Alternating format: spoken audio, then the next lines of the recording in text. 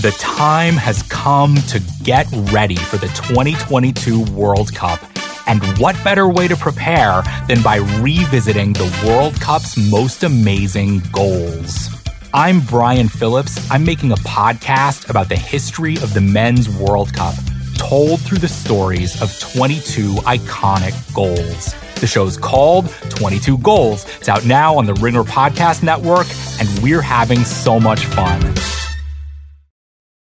This episode is brought to you by Mint Mobile. If you've had it with your overpriced wireless plan with its insanely high monthly bill and unexpected overages, then listen to this. For a limited time, wireless plans from Mint Mobile are $15 a month when you purchase a 3-month plan. That's unlimited talk, text, and data for $15 a month. Wow, right? To get this new customer offer, just go to mintmobile.com/watch. That's mintmobile.com/watch. $45 upfront payment required, equivalent to $15 a month. New customers on first 3-month plan only. Speed slower, above 40 gigabytes on unlimited plan. Additional taxes, fees, and restrictions apply. See Mint Mobile for more details. There's no better feeling than a personal win. And the State Farm Personal Price Plan can help you do just that. Talk to a State Farm agent today to learn how you can bundle and save with the Personal Price Plan. Like a good neighbor, State Farm is there. Prices are based on rating plans that vary by state. Coverage options are selected by the customer. Availability, amount of discounts and savings, and eligibility vary by state. I need support staff to clear the room. Stand up and walk. Now. Hello and welcome to The Watch. My name is Chris Ryan. I am an editor at TheRinger.com, and joining me on the other line, say it, it's Andy Greenwald. Hey, what's up? What's up, buddy? I'm in Philadelphia, Pennsylvania. I had to get to the center of the athletic universe, so I got myself on a flight to Philly. People don't realize this. You actually get called home. You know, it's kind of like the National Reserve, the beacon, but for civic pride. Yeah, it's like a tractor beam, and I can't avoid it. So they put the Tasty Cake logo in the sky, and you're like, I guess I gotta go. Phillies are in the playoffs. Eagles are undefeated. It's Cowboys week, and the Sixers season starts next Tuesday. And Phillies aren't just in the playoffs. Well, they're in the playoffs. They've stayed in the playoffs by advancing, by winning. I kind of consider the wild card game the getting into the playoffs part of getting into the playoffs. Do you really think a best of 3 series is like a real thing? I think, and I should say, because clearly I'm the guy with his eye on the clock, and I like to really keep this podcast timely. We're going to talk about some TV shows. I've got an interview that's mostly about baseball, if we're being honest, with old pal Ben Gibbard from Death Cab for Cutie. A lot of good stuff to discuss, but this wild card weekend was insane. I mean, it did make all sports fans that I know turn into Lloyd Bridges in Airplane. Like, it is so weird to start your playoffs by essentially freebasing. You know what I mean? Like, there was no gateway drug. It was just like, this is the most intense, refined form of Walter White meth immediately. So how much did you watch some of the Phillies wild card series against the Cardinals, right? Okay. I did. Did you watch any of the Eagles against the Arizona Cardinals? I did. Yeah. I was just on bird a murder everywhere. Flight for most of the Eagles-Cardinals game, sitting next to a drunk Cardinals fan, which would have been weird because I also had like a very alarming mid-air incident with my plane. And I was like, this would be really strange to die next to this guy, you know? I mean, I can't believe, I'm just impressed you found the Arizona Cardinal fan because he wasn't in his home stadium. Well, it would have been also like if they had found my like, I guess this is really morbid, but like, can you imagine if like the only thing left was this guy's Cardinals hat? I can't. I mean, I think our listeners should know. They know this because they revere you. And part of your cool is literally your cool. But in my experience, CR, no stress flying. He's Whitaker. I don't mind it. I like it. Yeah. I think flying is great. He's just fine with it, right? Yeah. I've been in 3 American cities in 4 days. What a country. You know? That's amazing. Yeah. But when the plane went on full tilt like a pinball machine, didn't bother you? Gotta have a short memory.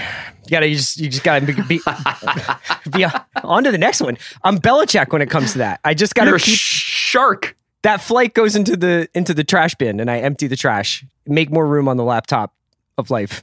How did the Cardinal fan take the brief was interruption hammered, with his and life I think plan? he was definitely like, I just went to the bathroom. Like he was, because he had overserved himself at O'Hare, lovely airport, Right. O'Hare, yeah, and I think he had a couple of publican Bloody Marys before he got on our flight. Did you, when the jolt stopped and he was just like sweating Tito's, did you lean over and say like, that's what it feels like? I did like a real coping mechanism thing where I was just like, I just am going to listen to Zach Lowe and Bill Simmons as hard as possible. Yeah. And it was just sort of like, I kind of Temple Grandin'd out. I was like, I'm just going to go into my hugging machine. I'm not going to think about the fact that this flight is doomed. And I think he was sort of left, well, what do I do? I've been trying to make small talk with everybody around me for an hour.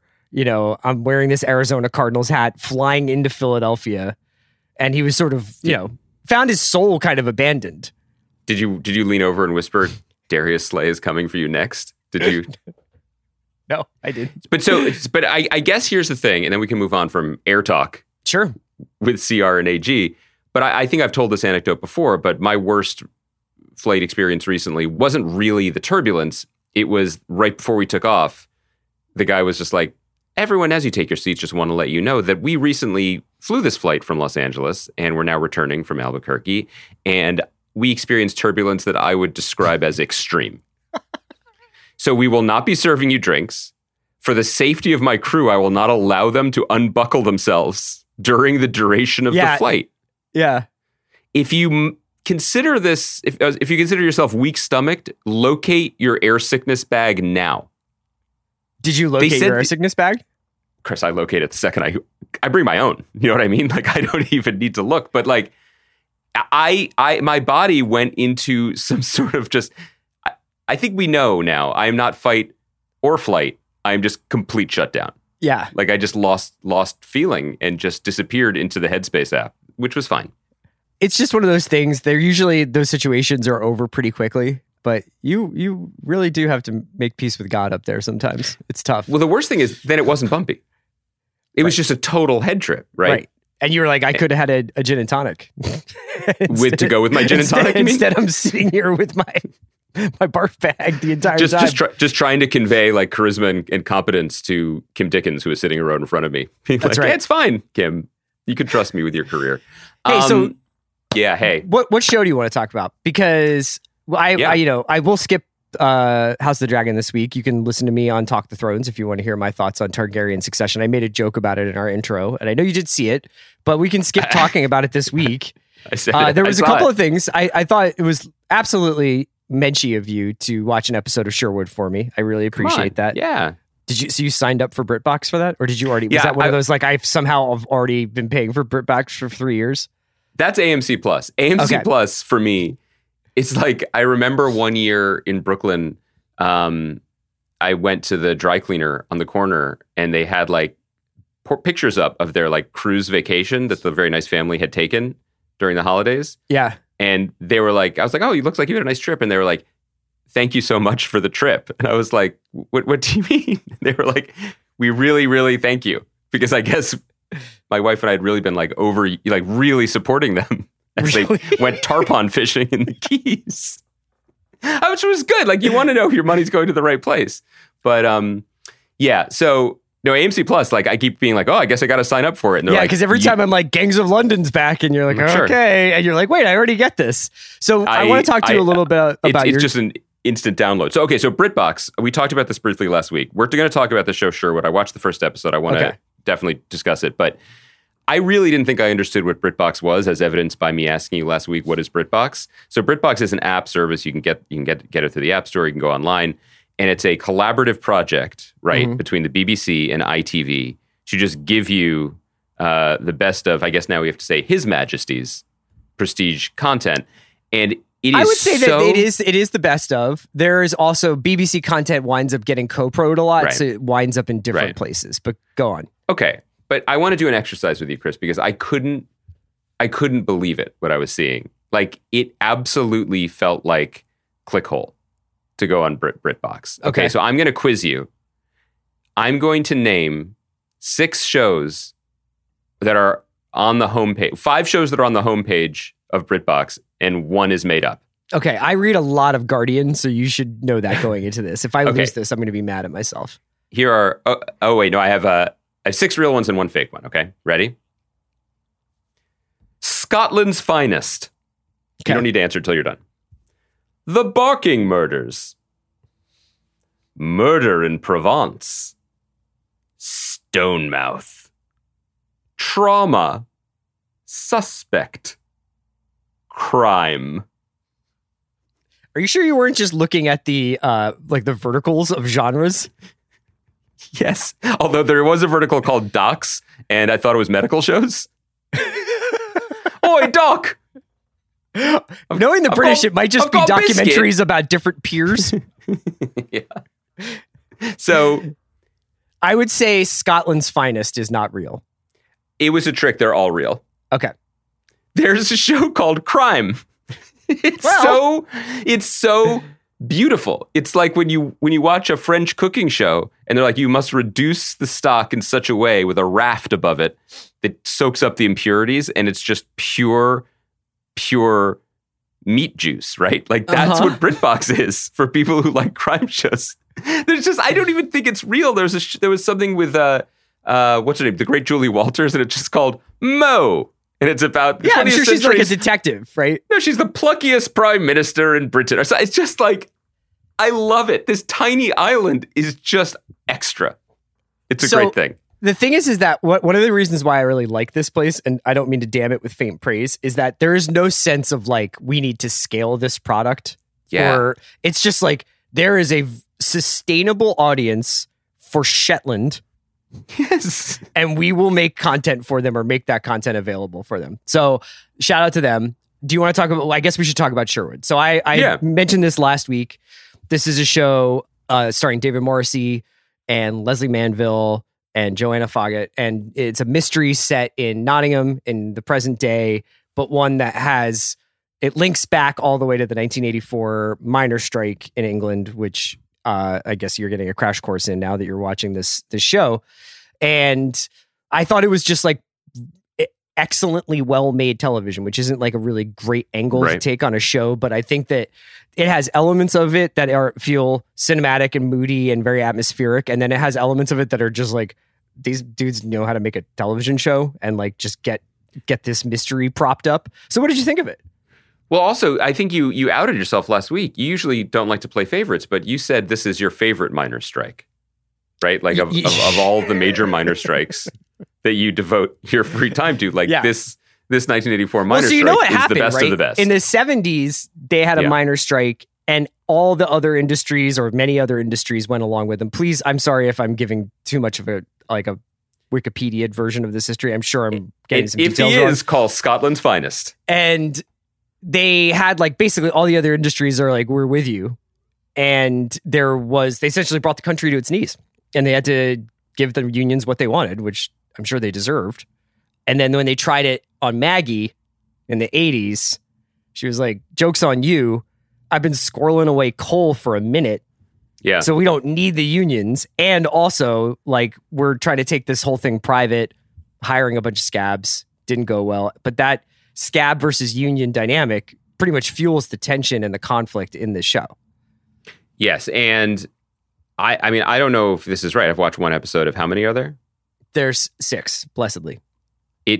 It seems like the past isn't past. You know what I mean? It seems like maybe some stuff from back then is going to be relevant to now. Do you feel like that's an accurate assessment? Unlike me with my airplanes, where I'm just like, on to the next one, these guys are like, no, I'm still thinking about that strike, man. I really think you said it best, though, in setting it up, in that, like, the most refreshing thing about this for me, and there's a lot to recommend, and I really enjoyed the hour. I want to stick with the series. But I loved how in the pocket it was. Like, this is a show about a place and a crime. Here are these people. We're giving you details enough about all of them. We're not going to hold your hand, and here we go. And this doesn't need to be more than that. It does not need to have supernatural elements to make it seem more important than it might be, such as True Detective Season 1. It does not need to be shaped and designed to win an Emmy for one performer over another, which, you know, is the case even in material we adored, like Mare of Easttown, right? Like that is a Kate Winslet vehicle. It was packaged as such, sold and presented as such, and it worked.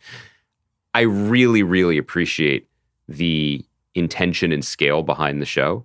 It's rare to see. I mean, you know what? It's probably not rare to see this at all when you're hanging out in the BritBox. That's right. But when you're watching Mo, where you're just getting those eps of Mo up. There was one show, it was just called like Crisis Season 24.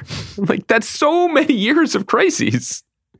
Also, for the headers for the different like comedy, it's just Eddie Izzard. Yeah, it's a small country, you know. Like we've talked about this, but like when you and I used to just rush to the record stores so we could have the privilege of spending $8 on a 50-cent copy of Melody Maker, and I'd be like, I wonder if there are new singles by bands that I love out this week, and instead it would be like Father Ted Christmas Spectacular, which I guess was a show about a rural priest that was really popular in the 90s that I sort of had to bluff. Anyway, it's really well done. It's really well done. And it's just like, it is such a cool... I mean, when we're watching Andor and we're like, oh my God, every actor is the best actor. That's the other thing about this crazy island, right? It's just like Leslie Manville, who is one of the best working actors, probably, right? You may know her from Mike Leigh Phantom movies Thread. Or from Phantom Thread. Yeah. She's just she's just on this show and just cooking. You know what I mean?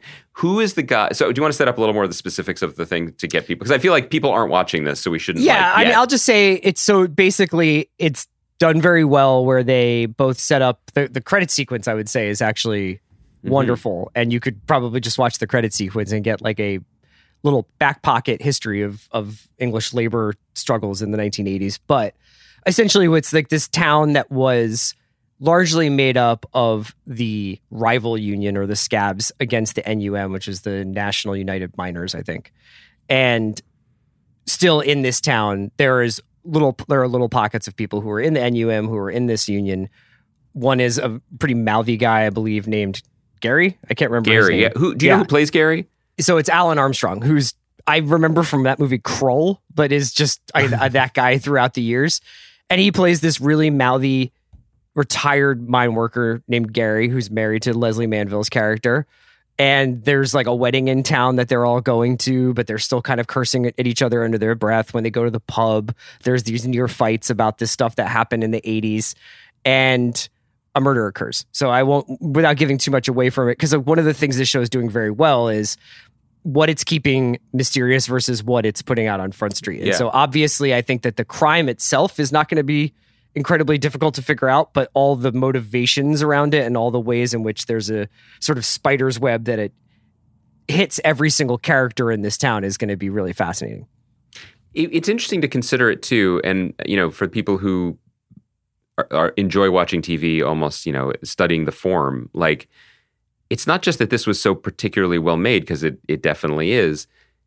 I don't think we get shows like this anymore. There was a moment when maybe we would, but I do think the wow factor, the prestige factor, the IP factor is just so much more powerful now. And maybe it's also because, you know, in the same way that we don't get many remakes of foreign language shows, we just get the shows, that this particular niche, like the BritBox Acorn, we just make this stuff and we just keep churning it out stuff, like, feeds the need. Do you know what I mean? So whenever there's a show announced on an American prestige service that's like vaguely mystery-ish or crime novel-ish, we're always going to be all over it. But it kind of feels like unless it's attached to something else or someone's attached to it, it's just not going to get made, right? Yeah, it's interesting. You know, I was thinking about, there's been a couple on Hulu and Peacock recently of more true crime themed shows or mysteries that are based on real events. Obviously, Dahmer was hugely successful, and then post-release relatively controversial in the way we talk about or depict serial killers on screen. I thought that discourse was maybe even more interesting than the show itself. But there is something to be said for and the Brits are not above schlock for by any means, but there's something to be said for this kind of classicist way of handling the material. And it really does, for lack of a better way of putting it, put like the focus on the humans around a crime rather than the crime or the sensationalization of like the criminal. Yeah, and I think that you make a good point by bringing up the true crime thing, because that is clearly, it's just working for people. It is something, you know, it works on podcasts, it works in the publishing world, and particularly like Hulu seems to have just really doubled down on. Like, this works for us. This delivers for us. You know, I know we may have referenced this in the past because we didn't actually cover the show, but Candy, which was on Hulu a couple months ago, and you know, the most attention. I think we only mentioned it because they were delivering the episodes daily, right? They were playing it out over 5 nights. And in my hidebound thinking, I was like, oh, they're burning it off. Like, there must be something that they're not into with that. It's one of their highest rated shows of the year. It was a smash hit for Hulu. And there's another series coming to HBO based on the same crime. Now you have Friend of a Family coming to Peacock. Like, it is a proven lane to get people to watch your there are tons service. like them. I mean, there's like an entire vertical on Netflix that's essentially Scandi noir. You know, I mean, that is like, people find comfortable vibes, and if you can reliably make stuff in that vein, I think that you'll always have an audience. Obviously, I'm watching Sherwood, so like I'm part of the audience for murders set in the world of labor struggles in the 1980s. You are the poster child for that. That's right. Do you remember last week or the week before when you were like, can I be honest with you? I don't really care about Elvis and Marilyn Monroe. Yeah, sure. Do you not care about labor struggles from the 1980s? Chris, I am your brother in lockstep, marching with you for the labor struggles of 40 years ago. It's serial killers. Yeah. I don't find them interesting. I never have. I think I can liked admit that on the Mindhunter, mic. though? I loved Mindhunter, but I thought that was a different way into it, you know, because that was essentially just about pathology and about people doing their jobs. You know, I really like that. I don't really think anyone is particularly normal. So when the premise of a show is they seemed so normal, and then it turns out that they were eating people, I'm like, I guess that's like, I don't really find that like crazy of a conceit. Not that I think all of my neighbors are eating people or anything like that. I mean, it's a terrible crime, but I just think that like the sort of veneer of like everything seemed so put together for this character, but it turns out. What is the weirdest thing you think about you that you're willing to admit on this podcast? Like, have you ever done something that to you is normal, and then in a public setting among friends or family, people have been like, I get a lot of shit doing? for dipping French fries in mayonnaise. Does that count? Yeah, this is what I'm talking about. This is the level. Like, we'll save the other stuff for the Patreon, you know, where you really admit it. But that's because you're European, right? Sure, right. Well, I'm out here on BritBox. Can we talk about milk for a second? Actual milk? I feel like, I don't know if I've said this on the microphone, but what's happening on this podcast today? Don't we still have like an hour-long Ben Gibbard show? We haven't mentioned the Marvel show that we're talking about. Oh yeah, we're going to talk about the Marvel show, but I want to ask you something. Like, okay, you know that there's that Reddit, like, am I the asshole? Like, am I the weirdo here? Okay, so a couple of years ago, I was at Fire Island, you know, a kitchen you've been in many times. This is not my home, but this was a rental home that a group of our friends would sometimes spend time in, right? Yes. And a couple of our mutual friends were there, and the kids had gone to sleep. So the adults were then eating the desserts that the kids had not finished but left on the table. And someone was like, and I'm not a big dessert guy, but someone was like, would you like an Oreo cookie? And I was like, yeah, I'm not made of stone. You know, I like an Oreo cookie. And then people were talking. I took the Oreo cookie. The conversation continued. I stood up and I went over to the refrigerator and I poured myself a small juice cup with some milk in it to pair with the Oreo cookie, because it's a classic pairing. And it was like a record scratch. And everybody was staring at me. Come on, and they were can't like, trust East Coast elites with this kind of shit. What are you doing? They were like, are you drinking milk? I was like, yes. They all drink milk. They just drink oat milk or almond milk or soy milk, right? But that was the thing. I was at a coffee shop here the other day. Well, maybe not as a beverage. Right. So I am the weirdo. It was just a pair Well, with I guess cookie. that's more of like a creamer thing. So you were at a coffee shop the other day. It was a dairy sommelier, and the people in front of me were like ordering their expensive drinks, as I was intended to do as well. And the woman was like, "What dairy would you like in it?" And they were like, "Oh, does anyone drink anything else?" And they all had like a big laugh.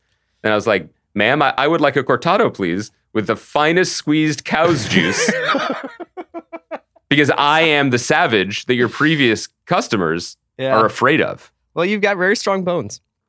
She was like, take that away from me. But she was talking the way people talk about psychedelics. She was like, I didn't mean to offend you. I'll drink cow's milk sometimes. It suits a small serving. She didn't call it cow's milk, did she? Yes. Yeah, what are we doing? A different coffee shop. Yeah. It was Andy, in your neighborhood. I'm sticking to mine. Okay. Over the weekend, before we get to your Ben Gibbard interview, I wanted to talk a little bit about Werewolf by Night. I did too. a Marvel special presentation, I think they're describing it as. Yes, they directed did. by famed TV and movie composer Michael Giacchino, right? Giacchino, yeah. Giacchino, thank you. Based on a character I didn't know existed, but is a essentially werewolf man hybrid who But only by night. only by night, which is good. I mean, like the daytime werewolf is an undiscovered, like a really market inefficiency, if you ask me. But It's a little wordy. Like no one thought you were working normal 9 to 5 hours Yeah. werewolf. But Gael Garcia Bernal, Laura Donnelly star in this. It's basically an homage to classic horror from the 40s and 50s. Your Bride of Frankenstein, your black and white, sort of very theatrical, very over-the-top horror. This is a really neat, cool little idea. Like, I don't know that I will ever watch it again. I don't know that that's not supposed to be damning praise. I thought it was like a very enjoyable way to spend 45 minutes. Got me in that spooky season hashtag. I'm down for like special presentations. I saw already that there are many adventures that, Jack Russell could have. And also we could look into all the histories, all the monsters who were painted on the walls in this place. Do you want to tell me a little bit or tell our listeners a little bit about what this is about? Yeah. So, one thing that's sometimes hard to remember is that these comic book companies that became famous and known for publishing the superheroes that dominate our lives today existed before the superhero boom in the 60s. Marvel was called Timely Comics. DC went through other names as well, but they were just publishing what people read. And sometimes they were Western comics and sometimes they were detective stories. For a long time, they were monster stories, monster comics. And there's a tradition of some of these characters, not just, public domain characters like Dracula, but specific monsters like the incredibly named Man-Thing, who is in this series. Yeah. He's Ted. That's Ted. That in some cases, I think Man-Thing was created later, but predate, Iron Man and Captain America. And over the last decade or so, it's been fun to watch more adventurous comic creators and writers try to fold in that completely anachronistic branch of Marvel history, for example, into the main history and say that these are all part of the same shared universe, but also more broadly that comic books aren't just superheroes and you can tell different kinds of stories with them. And I really loved this special for its understanding of that concept and its fidelity to the fun spirit of that concept. And it didn't try to do too much. Yeah. You know what I mean? In a way that felt really, really noteworthy. I mean, I know that everything about this is bracketed and parenthetical. It's like, hey, we're just having some fun here. It's Halloween. It's a special presentation. We're not saying that it's connected to the next 6 series or whatever, despite your correct observation that it could be. I hope they realize that's a feature, not a bug, right? That like the low-key nature of all of this, including the sort of relatively muted promotion for it, is a great thing. Yeah, and there's... This isn't as good as Andor, but its existence makes me have a few of the same good vibes for the larger MCU project in the same way that Andor does for Star Wars. The only thing wrong with this is that what's wrong with me, which is that my starting line for horror is like to feel like I've had defib paddles put on me. So anything that's like not soft by any means, but tender or in the poltergeist zone of like, spooky. Yeah. That's like not necessarily my particular lane. But that being said, like I really enjoyed myself. It just wasn't like, it wasn't like exactly what I go to. But I don't really watch a lot of monster movies or creature features. It's never really been my bag. It fell kind of in between a bunch of things in a way that I think was charming, but might cause problems going forward in the sense that it is a little bit tongue-in-cheek and winky clever in the way that Marvel things often are. Gael Garcia Bernal is awesome as someone who pretends to be a monster hunter, but is in fact a monster himself. But his performance is a little bit tongue-in-cheek, as is a lot of the accoutrement, if you will, of this special. And yet sometimes the violence is like, she cut his arm off with an axe. Like, are we doing that? Like, it's no more gnarly than like Sam Raimi when Sam Raimi's doing his own stuff. But the line of what we're doing here in the Marvel Universe on Disney is always a little bit blurry. And so that was curious. I read Michael Giacchino say that like he thought it was going to be TVMA for sure, but because it was stylized in black and white and you couldn't see the blood spatter, they got away with it being like TV 14 or something. With dudes getting their arms chopped off and stuff? Yeah. Yeah, or like getting a silver bolt through the bottom of their chin and, well, Laura Donnelly holds them while they die. I mean, that was intense. Yeah. But there was something that was... It was the style. I mean, I think Giacchino gets a lot of credit here. It's black and white. There's some really nice shots. Did you know he was a director? Or? Absolutely did not. Absolutely did not. I don't think he has many other credits. No, he had done like a short on one of the Star Trek productions, like when they, because before there were streaming services, right. Sometimes people would do like for the DVD or whatever. Here's like a cool spin-off short of this, or Marvel used to do shorts as well. Mm-hmm. Like they used to do. Digital shorts. So, yeah, I had no idea. I mean, it seemed incredibly accomplished. Yeah, he's actually someone I'd love to speak to, not just because of his great and long career scoring things, particularly with J.J. Abrams over the last few years and for Pixar recently as well. But like I'm always curious when people who work in film move between jobs and what they bring from one job to the other. People who started as editors and or because that was paying work, and then they find success as directors. What they've learned from doing one to the other. Actors is another one, but scoring is a rare transition, and I wonder what he would say about just the idea of like synchronizing different elements and pulling threads together to make things melodious. It's kind of interesting to consider. Yeah, because like John Carpenter, there's a couple of examples of people who've done directing and scoring, but would never say that John Carpenter was a composer first and a director later in life, obviously. The great forgotten, at least by too many people, indie filmmaker Hal Hartley would make the music for his own movies under the name Ned Rifle, which is a pretty cool name. Speaking of, any listeners know when Hal Hartley stuff's coming to streaming? You just holler at your boys. So there's Hal Hartley is not on Criterion at all? I thought Simple Men was, but am I wrong? Sometimes Simple Men shows up, sometimes Henry Fool shows up, but like Unbelievable Truth and Trust, I never know how to find them. Anyway, Werewolf by Night, really good entertainment. Recommended really by good the Watch Marvel. Podcast.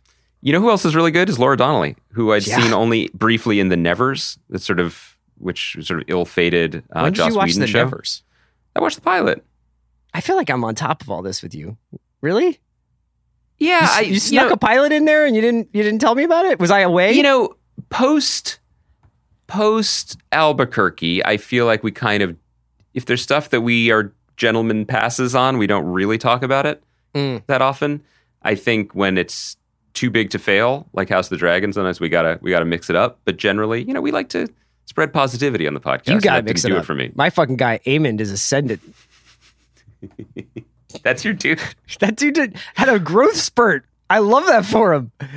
So he's like, was he playing in Europe? And then like when he came to the distinguish combine? between cow milk, Aemon Targaryen. Yeah. He's just like, I'll take the milk. Aemon is the one with the eye patch? Yeah. The double entendres. I just want to talk about people's like skincare regime and aging. Because let's just what does Daemon do right to get the good genes? I think it's more what Viserys did wrong. I nearly had a heart attack yesterday when Mallory or Joanna informed me. Do you know how old Viserys is supposed to be in the show? How old? 52. Isn't that how old Bill is? I said the same thing. Does he on know? The podcast? I said the same thing. I was like, Bill's 52. Oh my God. That's so amazing. that disease really got after it with him, Yeah. I mean, here's my only note. I have one more thing to say about Werewolf by Night, but we'll hide inside of this the Easter egg of my one note for House of the Dragon, which is I want Patty Considine to be on the show for 10 seasons. Mm-hmm. So you didn't watch scenes from next week then? Nope. It's my favorite. It's my favorite comedic performance of the last 10 years. Yeah. And I think it's incredible. And I love it. I love that even in his decrepit, literally leprous state, he found time to pull out the Eyes Wide Shut mask. Yeah. You know what I mean? He was just like, get me a nice dinner and get me Fidelio. Give me Fidelio. I was thinking more Ed Norton from Kingdom of Heaven, but yeah. So last Werewolf by Night thing, maybe this is just this is just, Charlie Brown and Lucy and the football. But like, I came out of this really nicely paced, self-contained, almost entirely black and white until the end hour, being like, yeah, I would do more Bloodstone. I'd like Laura Donnelly back. I like this. I like her in this part. This is fun. I really liked Gael and the man thing, talking about getting sushi. Like, they did a really nice job with it to make me interested in this world in a way that felt fun and low stakes. I don't disagree. I hope that the lessons learned are more, let's do more special presentations. Yeah. This is a good That's right. length for a one-off. And if the one-off is like, whoa, we got something here, by all means, do what you got to do with it. But I thought that this was, knowing that this was just like a one-time thing to check out on the East Coast in the fall, black and white, it's night. I fired that up. I just got so excited by it. Yeah. It's really nice to not be like, and now I have 8 more episodes, or we have to figure out whether or not Reed Richards is showing up. And that's like you and me. That's our issue with it. But there's, like you said, a treasure trove of characters. Like, they're often bandying around, oh, there's 1,800 Marvel characters, and we've only begun to scratch the surface. And I think one of the things that makes us grizzled old milk drinkers that we are, a little bit milk of the poppy, mind you. Yes. A little bit like, fatigued with all of this is the idea that each one of those 1,800 characters are going to get their own 8-episode limited series that then has to intertwine with 15 other limited series that are being shot simultaneously, and nobody knows anything and nobody knows how to cut. This is a new way for them to do this stuff. After the experience of that post-pandemic burst of content that came out on Disney Plus with WandaVision and Hawkeye and Falcon, like all that stuff, that was one quote unquote phase. And I hope that they do more shit like this. I hope that they're like, hey, why don't we make like a 55-minute movie that we can shoot on the soundstage in Atlanta? That seems really cool. Like, fuck it, man. Put Renner back in the Hawkeye outfit, but like have him doing one case in 50 minutes. I don't know. What's the bad part? Does everything need to be interconnected and part of a larger phase of storytelling? I mean, from your lips to the ears of Kevin Feige's ninth assistant, who can then whisper down the line to him that that podcast that talks about BritBox, they think we should stop doing the enormously successful franchise storytelling. Like, I'm not listening to those milk drinkers. I think that it would be pretty cool, though. I think you're right. If okay, so this is their Halloween franchise, so next year revisit it with another hour, and let's just move on as gentlemen and friends. Like, that's totally fine. And I agree with you. I do think the economics, which many, many companies, at least, are behaving like they're immune to, factor in here. Because to take a character, for example, and I don't know what they're going to do with her, and I hope they do right by her, but this character of Ironheart that is, an Iron Man, from the Iron Man coaching tree, let's say. Sure. It's basically the Iron Man armor falls to a teenage super genius who's an African-American kid in Chicago. And I think it's already been announced there's going to be a Disney Plus series. She's going to be in, or she appears, or the armor is in Black Panther and Wakanda Forever. No, she's in it. There's a shot of her in it. It's confirmed. Okay. So I can confirm that. Yeah. Thank you. Thank you. Like, what's Joe Blow News or whatever the site is your other job? Confirmed. Chris, I want you to just sort of rebrand yourself as someone who tweets reactions despite the embargoes when Marvel movies premiere. Just be one of those dudes who's just like, not supposed to say this, but Kevin has done it again. Literally crying in my milk duds. RN. Yeah, that's you. But it would be better, I think, for everyone for there to be an Ironheart special presentation. Introduce the character with a really sharp 50 minutes. And by the way, the people who wrote Werewolf by Night, Heather Quinn and Peter Cameron, are in-house people. Yeah, I mean, they did WandaVision. They worked on Hawkeye, right? Yeah. They worked on Hawkeye. And so that's the thing is you can also, if you're looking, let's just say, I know that this is not how these things work, but let's just say they were. If you were the programmer of Disney Plus, you could kind of look and be like, ooh, little soft spot in the schedule right here. Or hey, it's this season. Why don't we try and do this? What's your Easter content, Disney Plus? Yeah. What Marvel special presentation? Can we get some resurrection content going on? Well, that's all comic books. But just to finish the thought that the economics of these shows is so outrageous now. I mean, Tony Gilroy said it to us that now they're willing to spend $200 million to make a TV show. the expectation, as we've been having these CGI conversations, even on shows we're not watching, like She-Hulk, you can't cheap out on it, right? And so you couldn't make the economics work to build the sets and get the CG and everything going for Ironheart if you weren't going to amortize it over 16 episodes over 3 years. The Breakfast Club with Riri Williams is just like a kid in high school. Are you atoning for your William Rhodes thing by knowing the name of Ironheart's actress? Alter ego? No, isn't that the actress? No, that's the character. Oh, so you didn't know. Okay, good. I was worried. By the way, I don't want to out friends of the pod, but our pal Damon Lindelof was really mad at us for when we talked to Evan Moss-Backrack last week, and then we were like embarrassed that we knew Greedo and he didn't. He was like, it's kind of hard not. I mean, he's a pretty cool guy. It's hard to like be like, yeah, like I'm not going to correct him if he doesn't. I couldn't also tell if that. I mean, with all due respect to him, is that true? I guess so. But if the man's holding Greedo's blaster, you could say the name Greedo. You know what I mean? But it's also hard to imagine Tony Gilroy being like, let's stop everything on Andor and make sure we chart the sort of path of this blaster to Greedo. Tony Gilroy does not know whose blaster it was. He's listening to our podcast being like, that guy drank what? Yeah. So do you think it's like a prop guy came up to Evan Moss-Backrack and was like, yeah, this is Greedo's blaster. Yes, use it well. Yeah. And he's like, really? I'm going to pretend not to know that guy's name. Yeah. Andy, do you want to set up your Ben Gibbard interview at all?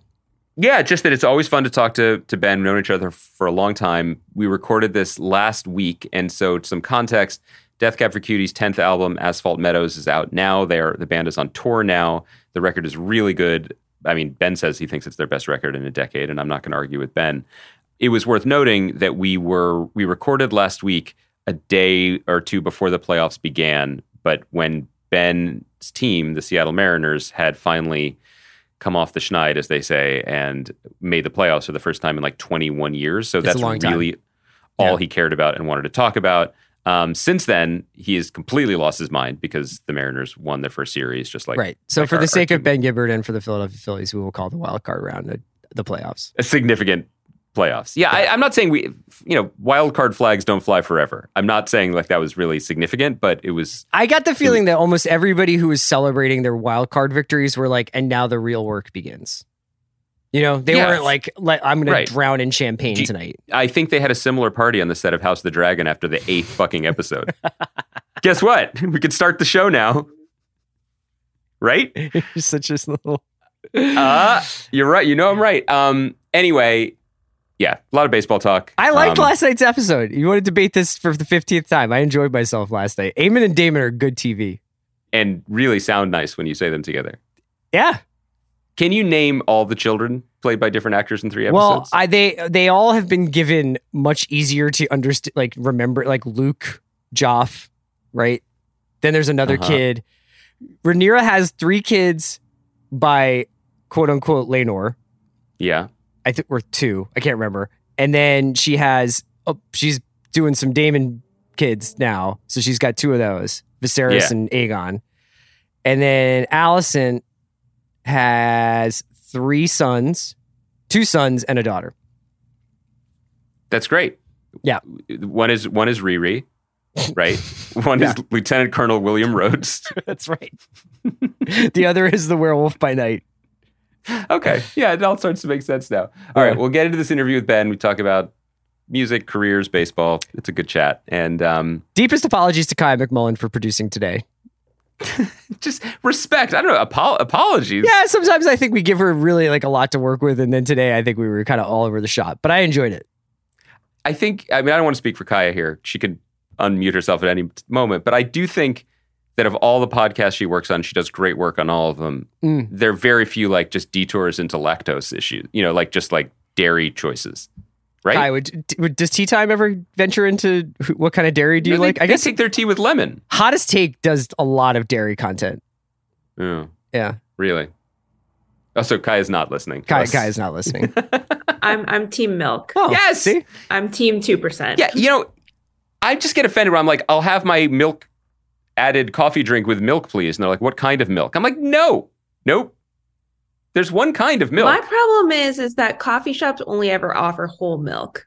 Well, And right. I don't necessarily want a whole milk latte. That's a lot of milk. Well, it's the same amount of milk. You just don't want all of that milk fat content. You prefer lighter milk. Yeah. They're not adding more. Yeah. Let's put this part right now at the top of the podcast. Just coming in cold with milk talk. Cold Just milk the froth, if you will, on the well-poured flat white. We did it. We'll be back on Thursday with more watch content. I would venture a guess to say that we'll be talking about Andor and probably Atlanta and some other stuff.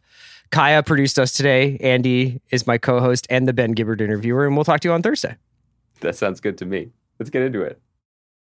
This episode is brought to you by Mint Mobile. If you've had it with your overpriced wireless plan with its insanely high monthly bill and unexpected overages, then listen to this. For a limited time, wireless plans from Mint Mobile are $15 a month when you purchase a 3-month plan. That's unlimited talk, text, and data for $15 a month. Wow, right?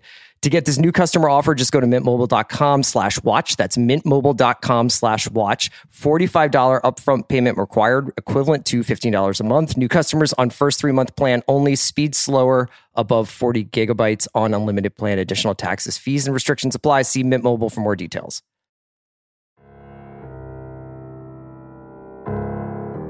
Okay, I'm so excited now to be joined by an old friend, someone of whom I'm a big fan, and someone who really is only going to want to talk about baseball today. Ben Gibbard of Death Cab for Cutie. Ben, welcome back to the show. Congratulations a little bit on your 10th album, Asphalt Meadows, but really congratulations on returning to the MLB playoffs. Thank you. Yeah, I believe we released 8 records between when the last time the Mariners were in the playoffs and today. So yeah, it feels like we won the World Series and we're only probably going to be the 3rd wild card. So whatever, man. It's all gravy from this point on. That's beautiful. So really, it's just a blink of an eye, but also the majority of your career. So how best to think about it? Yeah, I mean, it's. I don't think that people outside of Seattle really have an understanding of what a cathartic moment Friday afternoon was, or night, I should say. Just because, you just get used to not being in the playoffs every year, and then to finally just realize that we're going to play some meaningful baseball in October. It feels like it's a lot more significant than it should be, but I think that's just because of the 21 years with no playoffs. Yeah, I mean, as someone who has had 11 years, with no playoffs until last night, I'm trying to connect with you, on an empathetic level. But sure, I guess the flags of 2008 fly forever, So it's hard to really go into that mind space. Yeah, I mean, and what's it like going to a World Series? I wouldn't know. That's true. That's true. I don't know. I think you do know about me that I actually once attended a World Series game, and it was the game the Phillies lost like 17-15 to the Blue Jays, which was just like the most dispiriting and most Philadelphia loss maybe ever. So I do have that in my bloodstream, but I do recall you telling me that during the 2008 World Series that you hid behind a potted plant because you were too anxious in your own home, if I'm recalling this correctly. And I thank you for remembering this. Yeah. Yeah. I have referenced that a number of times and said, look, if Andy was that anxious, I don't know how I'm going to react. I'm going to have to, if the Mariners were to make the World Series, I would have to move out of my home. Well, here's the thing. Like, I am a devoted sports fan, but I am a terrible sports fan. And I have not gotten any better over the years. And so what you're describing is accurate. I'm both honored and appalled that you remembered. But during it started, earlier in the playoffs, but by the World Series, any crucial moment, which was really all of them, especially like during Phillies at-bats, I would get up from the couch and walk behind a potted plant and also mute the television. Because if I could hear it, it was too real. But with the silence and the plant, like it was enough distance for me to emotionally, it wasn't healthy. It's not healthy. I don't know if I'm ready for that again. Well, I think that I am also a fatalist sports fan in the sense that I am always kind of preparing for the worst outcome and while hoping for the best. So the Mariners went on a 3-7 road trip against 3 of the worst teams in baseball not a week ago. Yeah. And I was convinced at that point that they were going to blow it because it just seemed like a very Mariners thing to do. And, if past behavior is an indication of future behavior, it would be best in my mind to take the fatalist position than to be optimistic. And I would get into it with people on Mariners Reddit or whatever, and they would be like, "You just got to believe, man. I don't know why you can't believe." It's like, I can't believe because we've made 5 playoff appearances in the last 45 years. That's why. What in your history has taught you it's okay to believe or to trust or love again? I mean, that's insanity. We were in the same situation where a few days ago, the headline by the Phillies beat writer on The Athletic, we're not highbrow enough to be covered. This team is not highbrow enough. This team of like giant jacked meatballs was like, the Phillies are authoring their worst collapse since 1964. Can anything be done to stop it? That was the headline. So that's where we approach things. We should talk about your new record, but I do feel like, since we're talking about baseball, since it is the season, I don't think we've ever talked about in a public forum our place in baseball history, have we? That I don't believe we have, but I think that now is the time to do it. I do too. I think this is also perfect for, as one thing that connects us in our love of marginal, not very successful teams, is that we hate successful teams, right? I mean, we support fans and people who like baseball, but Yankee fans, we don't have a lot of empathy for or time for. And yet, I don't know if it's in Cooperstown, it's certainly on YouTube. If you watch the footage of A-Rod's 600th homer, a historic, beautiful moment at the stadium, you will see 2 deeply unimpressed, pasty figures just behind home plate. I recently revisited this, and we are very visible. We went to that game together 12 years ago. And we were the only people in that area who did not stand up. Didn't care. When A-Rod, we did not care. We were aggressively anti the moment. And if I recall correctly, through the Lonely Island guys, we were able to secure those seats because those seats are Lorne Michaels' seats. And I brazenly kind of reached out to Akiva or Yorma and was like, "Hey, is there any way we can get those seats behind home plate?" And for whatever reason, we got them. And then we found ourselves back there, surrounded by Yankees fans, watching this moment that no one seems to want to replay for some reason. I'm not exactly sure why. But it does. If I could interview you for a second, I'm curious what your thoughts are on this whole race to 62 that Aaron Judge is currently on. And I'm just curious what your thoughts are on it, because I have my own as well. And I'm curious if we're on the same page here.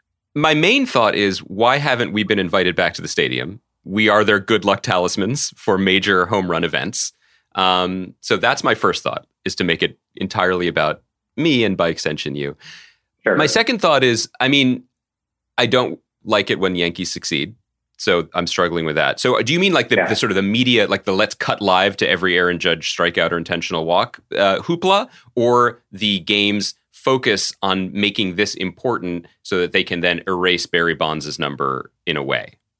That was what I was leading you to, would be the second point. I'm finding it very obnoxious that this moment, albeit historic in its own way, and of course, Aaron Judge is an amazing player who's having an unbelievable offensive year. Some may argue one of the top 10 offensive years in baseball history. And what I'm having a hard time with is people not being able to hold that and the other truth that Barry Bonds hit more home runs.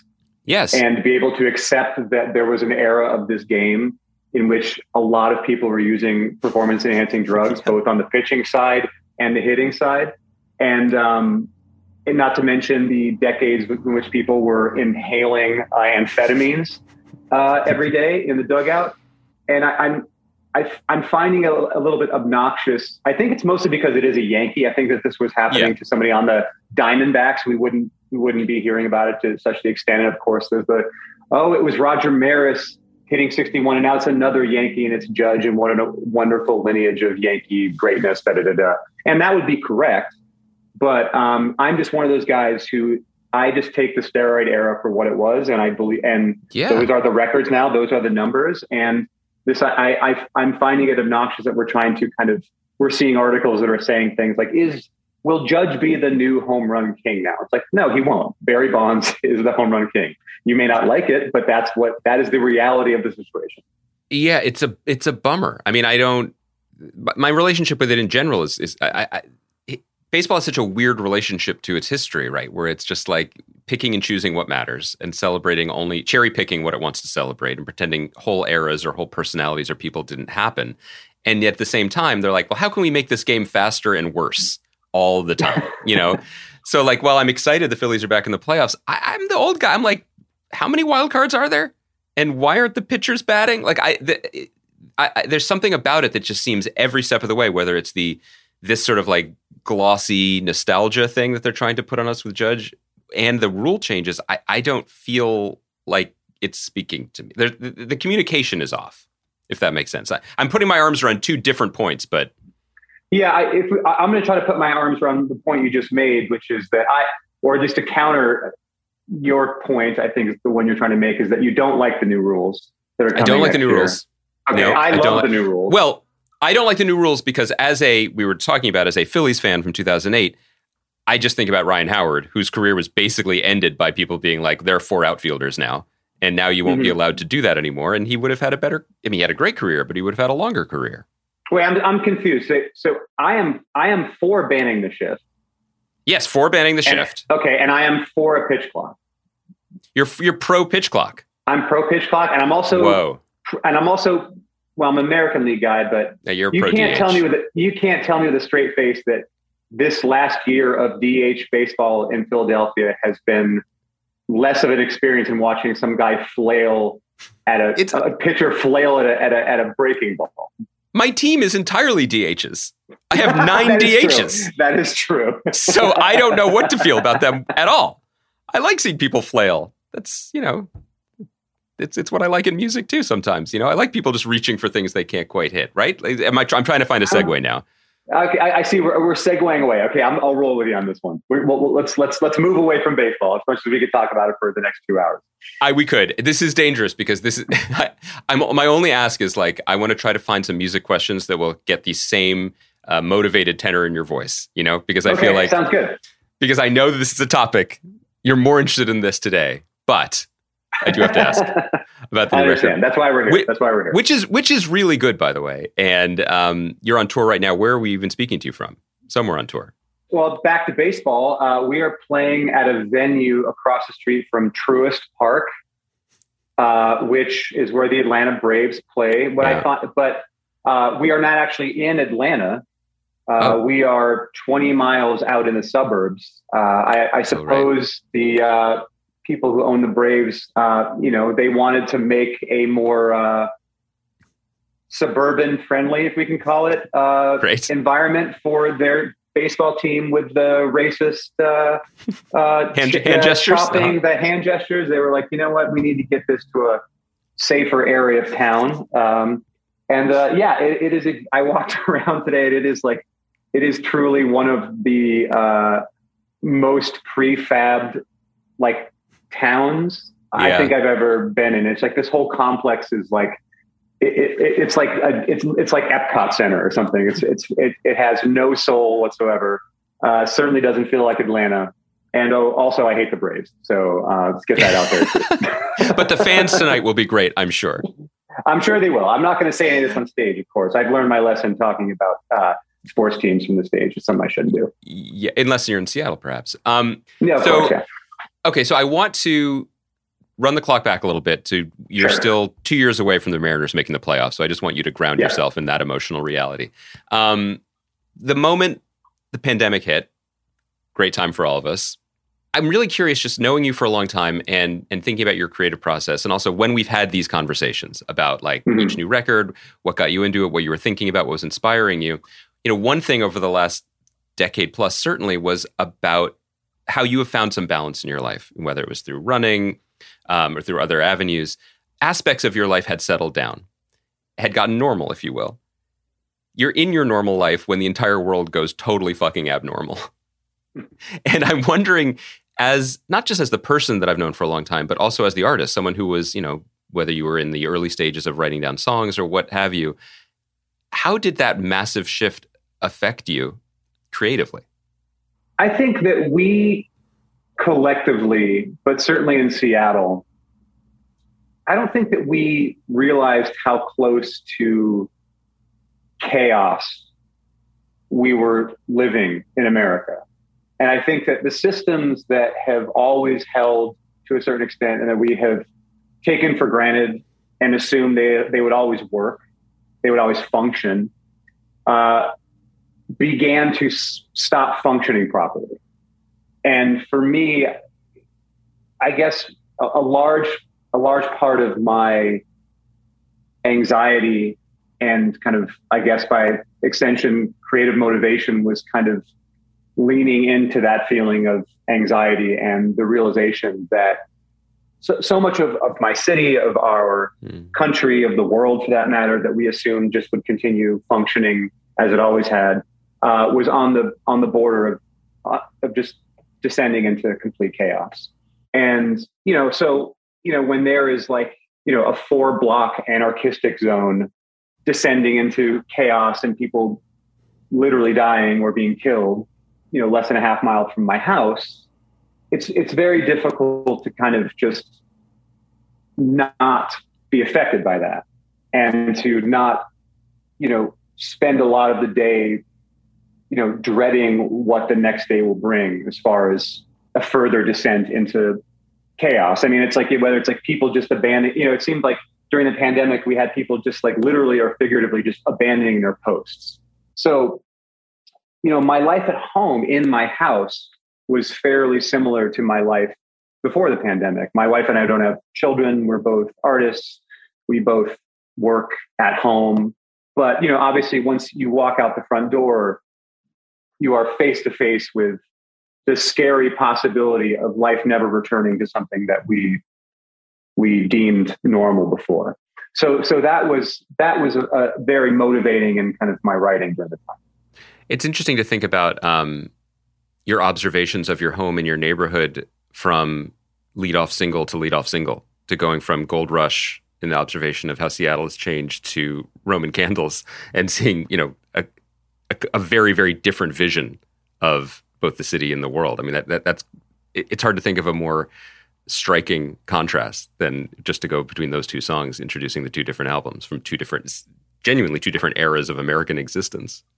Sure. I mean, when I was writing Thank You for Today, I mean, one of the things I was ruminating a lot on was the changing landscape of the city that I lived in. And not so much that I wanted to be like the good old days, but just as corporate and internet and, Amazon influence started to kind of eat away at Seattle, just how the flavors of the city began to change rather quickly. And, where once was an old dive bar you drank at is now an Amazon Go or whatever. And that was a fairly, at the time, a fairly disturbing transition. And at the time, seeing this slow death of the city that I knew was very concerning to me. But obviously when the pandemic hit, or it should be obvious the pandemic hit, those concerns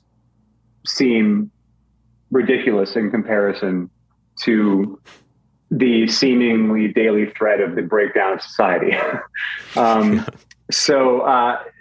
very stark. There are very stark differences between those two songs. But I think in a way they both are representative of how much I love my city and how much I care for it. And not so much that I don't want it to change, but I want it to, even though I literally say, don't change, stay the same. In Gold Rush, it's more that at the end of the day, I want the spirit of my city to continue to thrive and to remain intact. And throughout, with the tech boom in Seattle, the spirit of the city started to kind of flicker a bit. And of course, during the pandemic, it's been even worse. But it feels as things are starting to open up, people are starting to go out again. I think things are starting to kind of get back to a place of not so much normalcy, but a new normal that I can personally accept, if that's even something I'm allowed to say or do. One thing that I really appreciated about both Roman Candles and the record as a whole, once I finally heard it, and I think I expressed this to you directly once the single dropped, was I really appreciated the way some of the chaos that you're talking about, even if it was purely, atmospheric, if you remained, fortunate and not directly affected by it within your home and within your life, some of that chaos has come into the music. I love that you came back with a noisier song. I love that the first song on the record, which is really a phenomenal track, is actively addressing to me, the emotional experience of living through the last 2 years, which is I would like to lay some framework of understanding and control over this, but I cannot.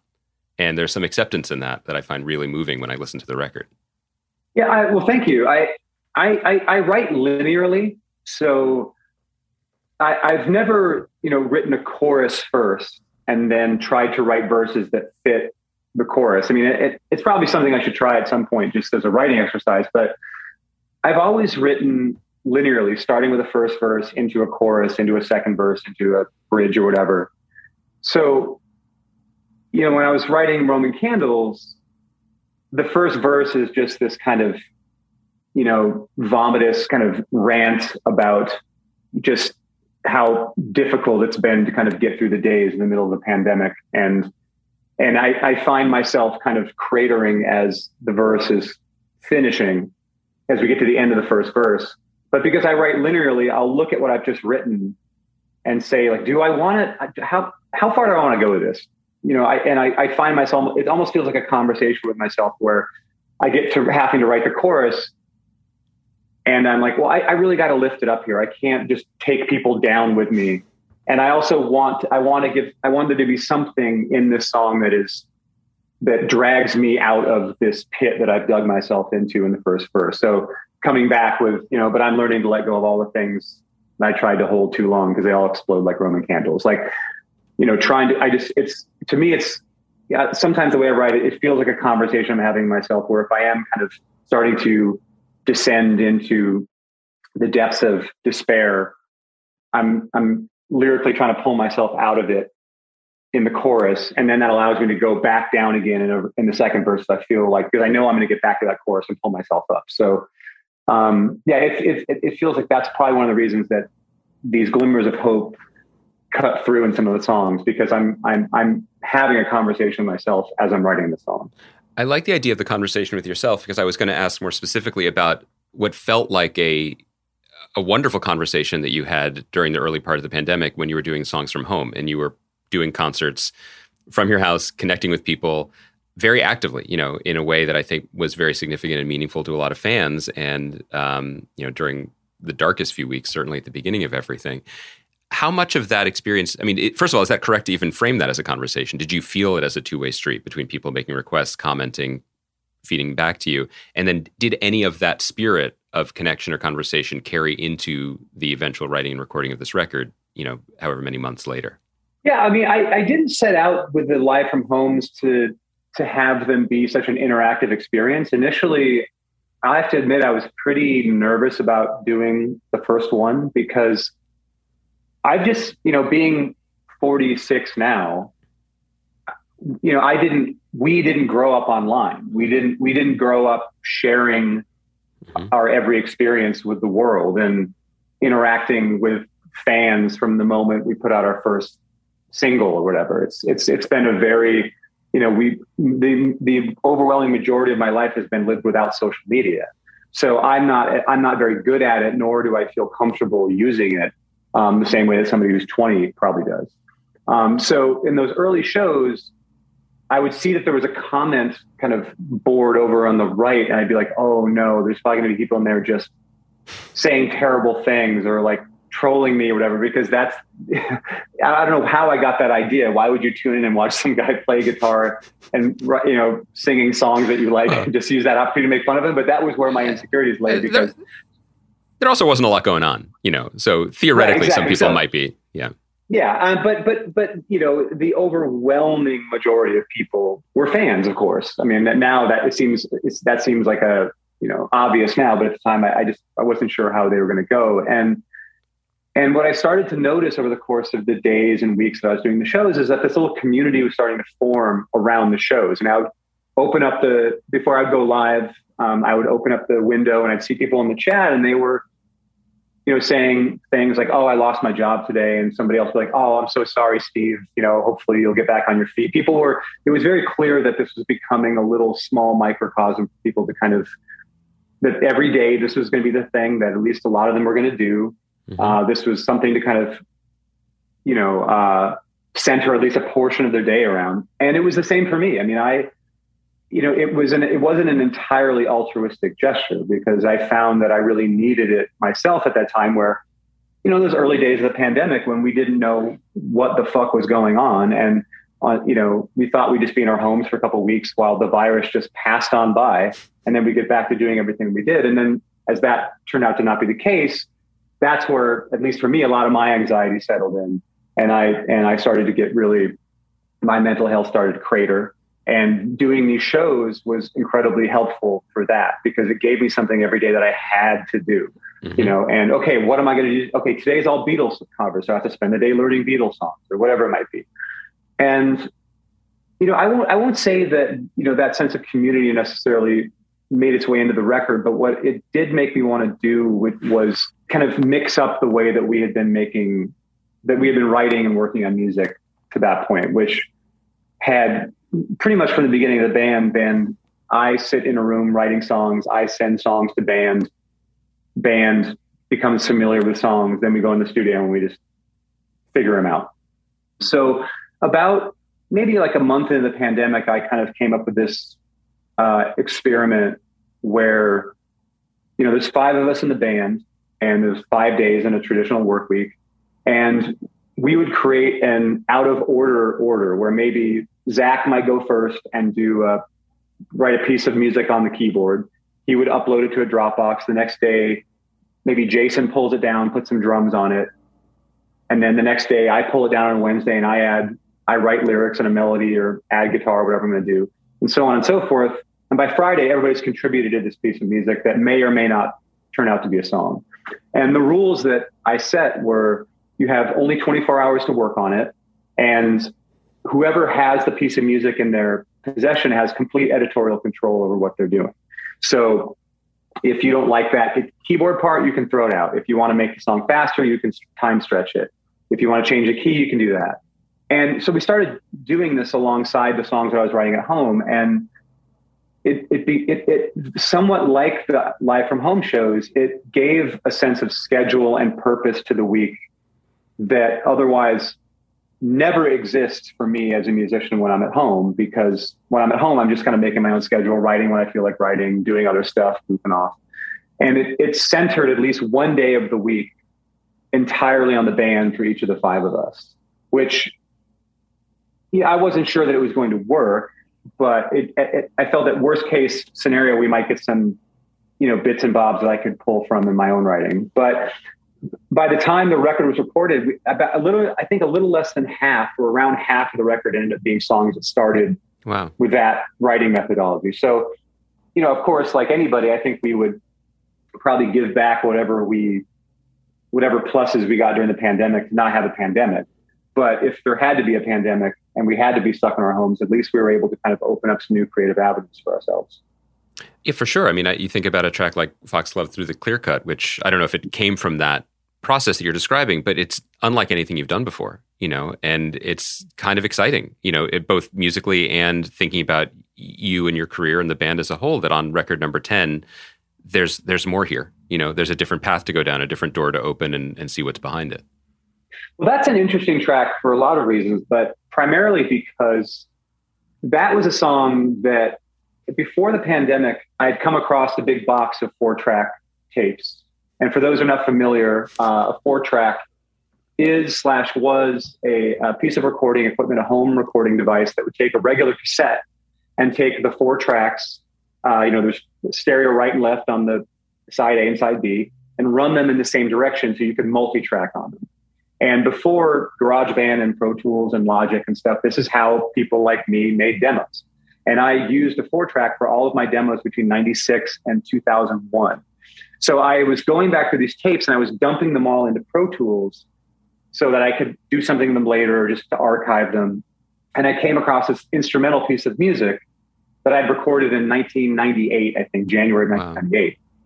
And I was like, wow, that's really great. I love that bass line. The drum part's cool. And that guitar part's kind of cool. So I took those 3 elements and I looped 8 bars of it. And I wrote Foxglove on that. So that piece of music is this weird bridge. That song is a bridge between literally the stuff I was writing on the first record and what we're doing as a band now. And it, of course, we stripped out a lot of the we're not using any of the original tracks from the old 4-track cassette, but, Zach replayed some stuff on keyboards. Everybody added their own elements to it. But I think that one reason maybe that song has been resonating with fans of the band, or certainly fans who've been around for a long time, is because its DNA is in the very first kind of version of the band. It's so interesting. And I was totally wrong. I'm saying it's new. And in fact, it's all the way back to the beginning. One thing that I found interesting is that because this is record number 10 and because your career almost stretches the length of the Mariners playoff drought, sorry, I had to say it. That's fine. You're getting asked more and more to like rank and revisit. And you're unsurprisingly very, very good at this because you're a very thoughtful person, but also you are a fan of careers and albums and things like this. And if people haven't read it, like I thought your conversation with Stereo Gum was just great. Do you think, looking back on things, do you generally feel like your fans are quote unquote right? Like, is the marketplace of your fan right about things that they embrace or things that they maybe not reject, but things that they are more lukewarm on now that you look back on, the 10 records behind you? Oh, 100%. They're always right. They're always right. I mean, I won't name any names, of course, but, there are bands that I love that had careers as long or longer than ours. And I have done my best to kind of avoid the pitfalls that some of those bands have fallen into. I think the most obvious pitfall is the tempos slow down, the acoustic guitars come out, the string arrangements get bigger and more ridiculous. And there becomes a distance from the writing seems to be being done from a distance. And I really believe that when a band that I love was working on their 10th or 11th record, I'm sure they thought that they were making a really great record because they were working with the material in front of them that they all were enjoying. And that's probably I'm total conjecture. They were probably believing that this material stacked up with the best stuff that they'd ever done. But what I question is if they went back and listened to some of that stuff and then listened to the new stuff that they were working on and asked themselves the question, does this material continue the legacy of the older material that was our heyday, or our high watermark, critically, commercially, whatever.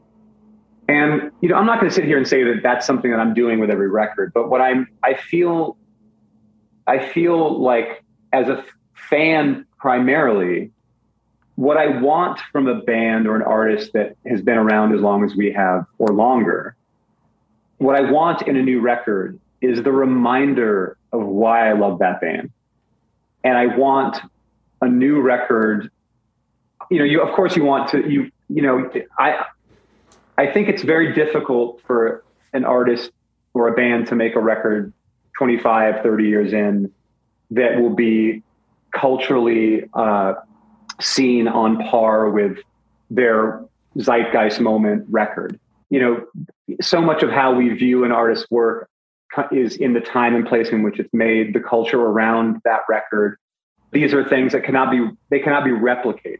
So, if fill in the blank band who had made an amazing record in 1992 makes an equally great record in 2022, it won't have the same cultural kind of cachet because of the time period in which the first record came out and the connection with which people have to that first record. So for me, what I want to do with this band is I only want to put out records when I feel we truly have something to say. I'm very cognizant of not drowning our fans in material. I feel that there is this trend that starts to happen later in some artist's career where they decide that what their fans want is more music. And as a fan myself, I don't necessarily want 5 records from my favorite band in a calendar year. I want one record every 5 years that can be an event and something that can remind me why I love this band and make me go back and listen to the old records and connect the new material with the records that I loved when I was a teenager or in my 20s, whatever. So I feel like I'm rambling a bit, but the short answer is, yeah, the fans are always right. I mean, I feel if I'm able to turn the guns on my own band in the last 10 years, I think we have made a lot of great songs, but we had not made a great record. And, you know, I'm very pleased to see that the general response to Asphalt Meadows is that it is our best record in over 10 years, which is something I would completely agree with. Even Pitchfork. Crazy, right? Crazy. I know. Yeah. Yeah, it's interesting though. I mean, it's as a fan myself, acclimating to the new record and remembering what it feels like to have songs that speak to each other as much as they speak to me is really nice, you know, and used to be the defining factor of my relationship with records. But as things have shifted, I think I've shifted with them. And I agree with you about this record. Not to harp on it, but I am curious because, as you just said, you turn the guns on yourself as well as anyone. And sometimes that results in good songs. But going through some of these things, like the Stereo Gum thing, like in my opinion, you are unduly harsh on Codes and Keys, a record that I will still defend. And we can do a separate podcast because I really, really love a lot of the songs on that record. My question isn't about what you don't like. My question is, if you do revisit and you're considering your body of work, you know, in anticipation of new work, what do you take from things that maybe didn't connect as much? Like if people, because fans can say, well, I don't like that, so I don't listen to it. But you are going back and you are listening. What do they not understand about what you gained from that or learned from that pays forward towards the new work? Well, I think the longer that you do this, it becomes more and more difficult to remain connected to the aesthetic and sometimes the spirit of the work that people first fell in love with, while also trying to branch out and do some new things. And that becomes increasingly more difficult the longer you do this. That's a problem I'm more than willing to take on. But what it means is that you're not going to hit every time. It's like, you know, I mean, I think talking about Neil Young's career is fair game at this point. You know, I mean, it's like there was a period of his records for me through the 80s into the early 90s that didn't really do much for me. But then he comes out with Harvest Moon. And Harvest Moon, for me at least, is a perfect distillation of the things that I love about Neil Young, while also being written and sung from the perspective of Neil Young at that age. And so in a career as long as Neil Young's, or a career that is continuing as long as mine and ours, there might be some longer periods between the last record that you truly loved and the Harvest Moon. But the Harvest Moon is coming. And I think the longer a career, the more missteps that you are going to have in the eyes of the fans. And that's just something that one has to accept. And you have to understand that fans feel that way because they care, because they love your band, because they love music. That's, you know, if my favorite band makes a record that I don't like, it's almost personally offensive to me. But that's because I love that band so much. And I want everything they do to be great. And the reality is that that's simply not possible. But as a fan of you and your songwriting, but also a fan of the length and breadth of careers, which is maybe another way of saying I'm also old now. I really love when there's more to be found. You keep digging the same furrow and there's more there. And so I think about a song like Title and Registration, which is now almost 20 years old, and a song like We'd Like Waves, which is just a few weeks old in terms of our consciousness. And you know, both are centered around emotional experiences around automobiles. Only one features Prefab Sprout, which I had to mention on the podcast because that meant a lot to me. I don't know if that was I don't know how many of us received that transmission, but I did. But the emotion of the new song feels incredibly relevant to you and your life and your experience now and your perspective. You know, there's no reason to compare those songs necessarily, other than I'm reaching for an auto metaphor, and you wrote both of them. But it does feel like a furrow is continuing to be worked, and there's more there, and there's a different perspective on it now. And I think that's sort of the beauty of a longer career and following it. I feel that way. And I appreciate you saying that, because that's a song on the record that I'm incredibly proud of. And I had written an earlier version of it. You know, the first couple lines I was really fond of, like We'd Like Waves, you know, the Canadian plains were an ocean wide, flowing to the sky. I had this whole thing and this image in my mind that I originally was thinking about my friend Torque, and I had written this. The rest of the song was kind of a love song about, I love Torque, but not specifically about Torque. And I found this is Torque from Stars, right? I don't know many other Torques. Yeah, we lost Peter Torque a few years ago, so I know this is right. Yeah, no, this is Torque Campbell, and we had a handful of years ago we had kind of had done this driving around in Canada, and I was just like, we were literally listening to Prefab Sprout, and I ended up kind of backtracking on that song and thinking like, I really need to write a song about a male friendship that we have been friends for over 20 years, Torque and I. And I felt that was a more relevant thing to write about at 45 than to write another lost love song, which, I've got plenty of those and probably will have a lot, a lot moving forward as is my way. But I felt this like very strong urge to kind of backtrack and write a song about where I was in my life with a friend of mine, and talking about, the kind of person that we could have easily been doing this similar road trip in our 20s, and now we're in our 40s. And so, putting the song into the world, I was like, I don't know who this is going to resonate with other than Andy Greenwald. Yeah, exactly. Thank you.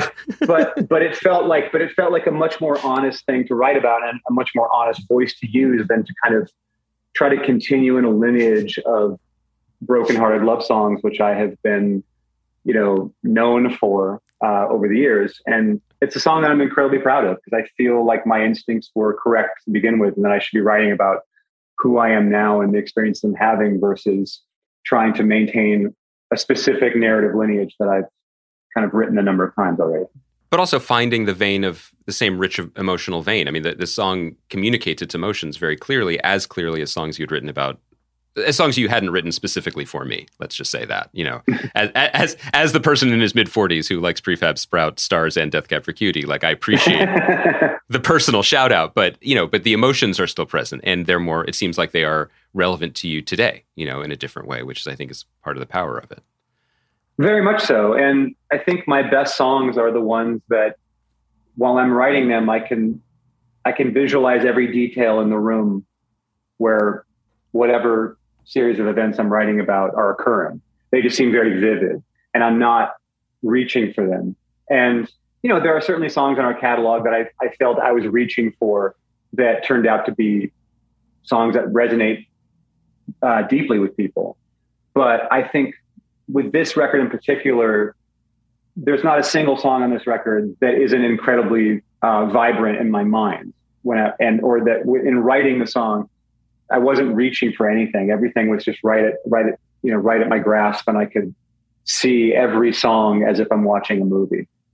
That's thrilling, and it comes across. And you've been very generous with your time as always. I'm thrilled about the album. The band is on tour now and will continue to be on tour for the next few weeks and months, and maybe even to the next year. But I do have to bring it back to baseball briefly before I let you go. So yeah, we're at the cusp of the playoffs. The J-Rod experience is in full effect, potentially for the next 12 years, which congratulations on that. That is great. But I have to ask you, okay, so this is a quick game of Would You Rather. Now, okay. I have a feeling the answer is going to be clear for all of them, so we can buzz through it pretty quickly, but maybe I'm wrong. So, for example, would you rather have a Mariners World Series championship or Death Cab play Saturday Night Live again? Mariners World Championship. It's not even a...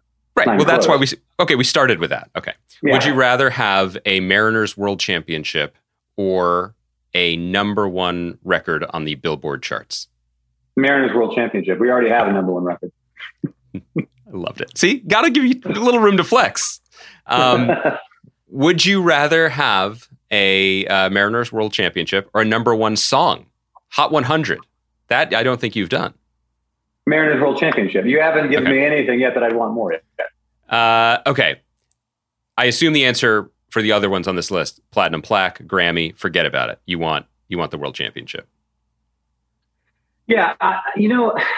Andy, my entire career after 1998 has been complete gravy. So, and I often talk about the Seattle Mariners with friends, and I say things like, look, I have lived a charmed life. I have a wonderful, I had a wonderful upbringing with a wonderful family. I have wonderful friends.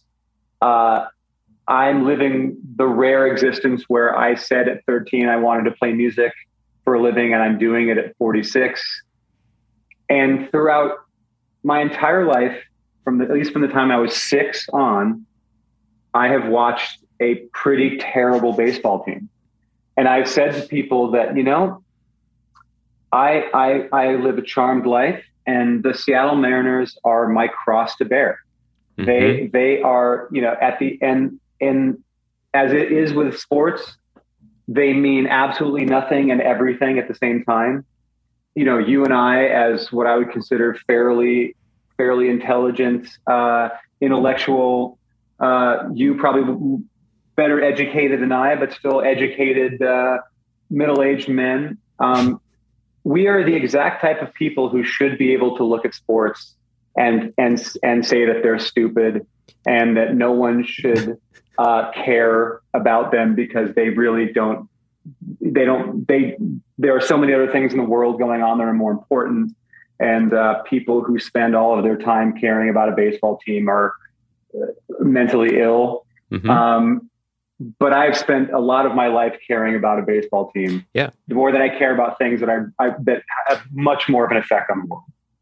I think that's beautifully said. I completely agree. We should be able to watch this stuff clear-eyed, not through a plant. I didn't get to pitch you my last one, which involved some, and I don't wish this into the world like The Secret, but envisioning some future mining disaster, which causes celebrities to take to TikTok to do a acapella version of I Will Follow You Into the Dark to support the trapped miners. Like if that would be a viral moment that you would be into more than a world championship. But I my guess is no. Kind of like an Imagine moment, kind of like if you will, is leading the charge on that. I keep picturing her. Yeah. I don't know why you would. You know, that's a pretty close one. Yeah. I've as whether it's you hiding behind the potted plant or whatever my experience will be, if and when the Mariners ever make it to a World Series, I guess that'll TBD. But I do think I am more inclined to think that, you know, in the year, you know, 2070 or something like that, you know, my now middle-aged nephews will be being interviewed. They'll be the ones being interviewed on, you know, after the Mariners win a World Series, talking about their Uncle Gibbs and how he would have loved to have seen this. You know, if his whole life he was waiting for this, and we were just really thinking about him now, wherever he might be. You know, he would have loved to have seen this. Too bad what happened to him in that mining accident. With that walk-off home run by Julio Rodriguez III, you know, was just an incredible, iconic moment. You know. He would have loved to have seen that. If Tom Brady can play to 45 now, Julio Rodriguez could be playing in 2070 and leading the team to multiple championships, right? Like this is all possible with genetics and science. He will be 69 years old. He seems very fit, so we'll see. Yeah, I mean, you never know. We don't know what kind of we don't know what kind of advancements are coming in athletic medical technology. Plus, when they get rid of the shift, people's careers will immediately be extended and. Yeah. Absolutely. I hear Ryan Howard's coming back next year. Too soon. Still hurts. Well, I wish you nothing but the best as always with this tour, with this record, and with the playoffs up to the moment when you face the Phillies at some point, in which case friendship is over. But up to that moment, I support you wholeheartedly. Thank you. Yeah, I actually was texting with Torque just yesterday because it looks like, at least as of the taping of this podcast, that the Mariners will be playing the Blue Jays. Torque Campbell is, of course, Canadian. Well, he's American, actually, but he has dual citizenship. So now I guess he's Canadian. We have made a pact that we will not speak from the moment of the first pitch until 24 hours after the last game. So our friendship is on pause. That's beautiful. For this, because I don't think either of us could handle the shit talking because we don't know how to do it and we don't know how to react to it. It's like you feel nervous. Yeah. Yeah, if you had a friend, if you were a Yankees fan, your friend was a Red Sox fan, you've probably been going back and forth for years because there's been high stakes and like, whatever, we'll get him next time, blah, blah, blah, blah. This seems like a once in a lifetime thing for both of us. So we're not going to risk our friendship over some shit talking over like a Vlad or Julio home run. The worst and most confusing thing of what was otherwise an amazing experience, which was when the Eagles beat the Patriots in the Super Bowl, is we didn't know what to do and we had nothing to say even to the Boston fans. Because the Boston fans were like, well, we have many more. And we just didn't know how to contain. You guys knew what to do. What to do was to eat horse shit, in Philadelphia, if I recall correctly. That was something that your people did, I believe. But that was just Tuesday. That had nothing to do with the results of the football contest. All right. What a pleasure to talk to you again.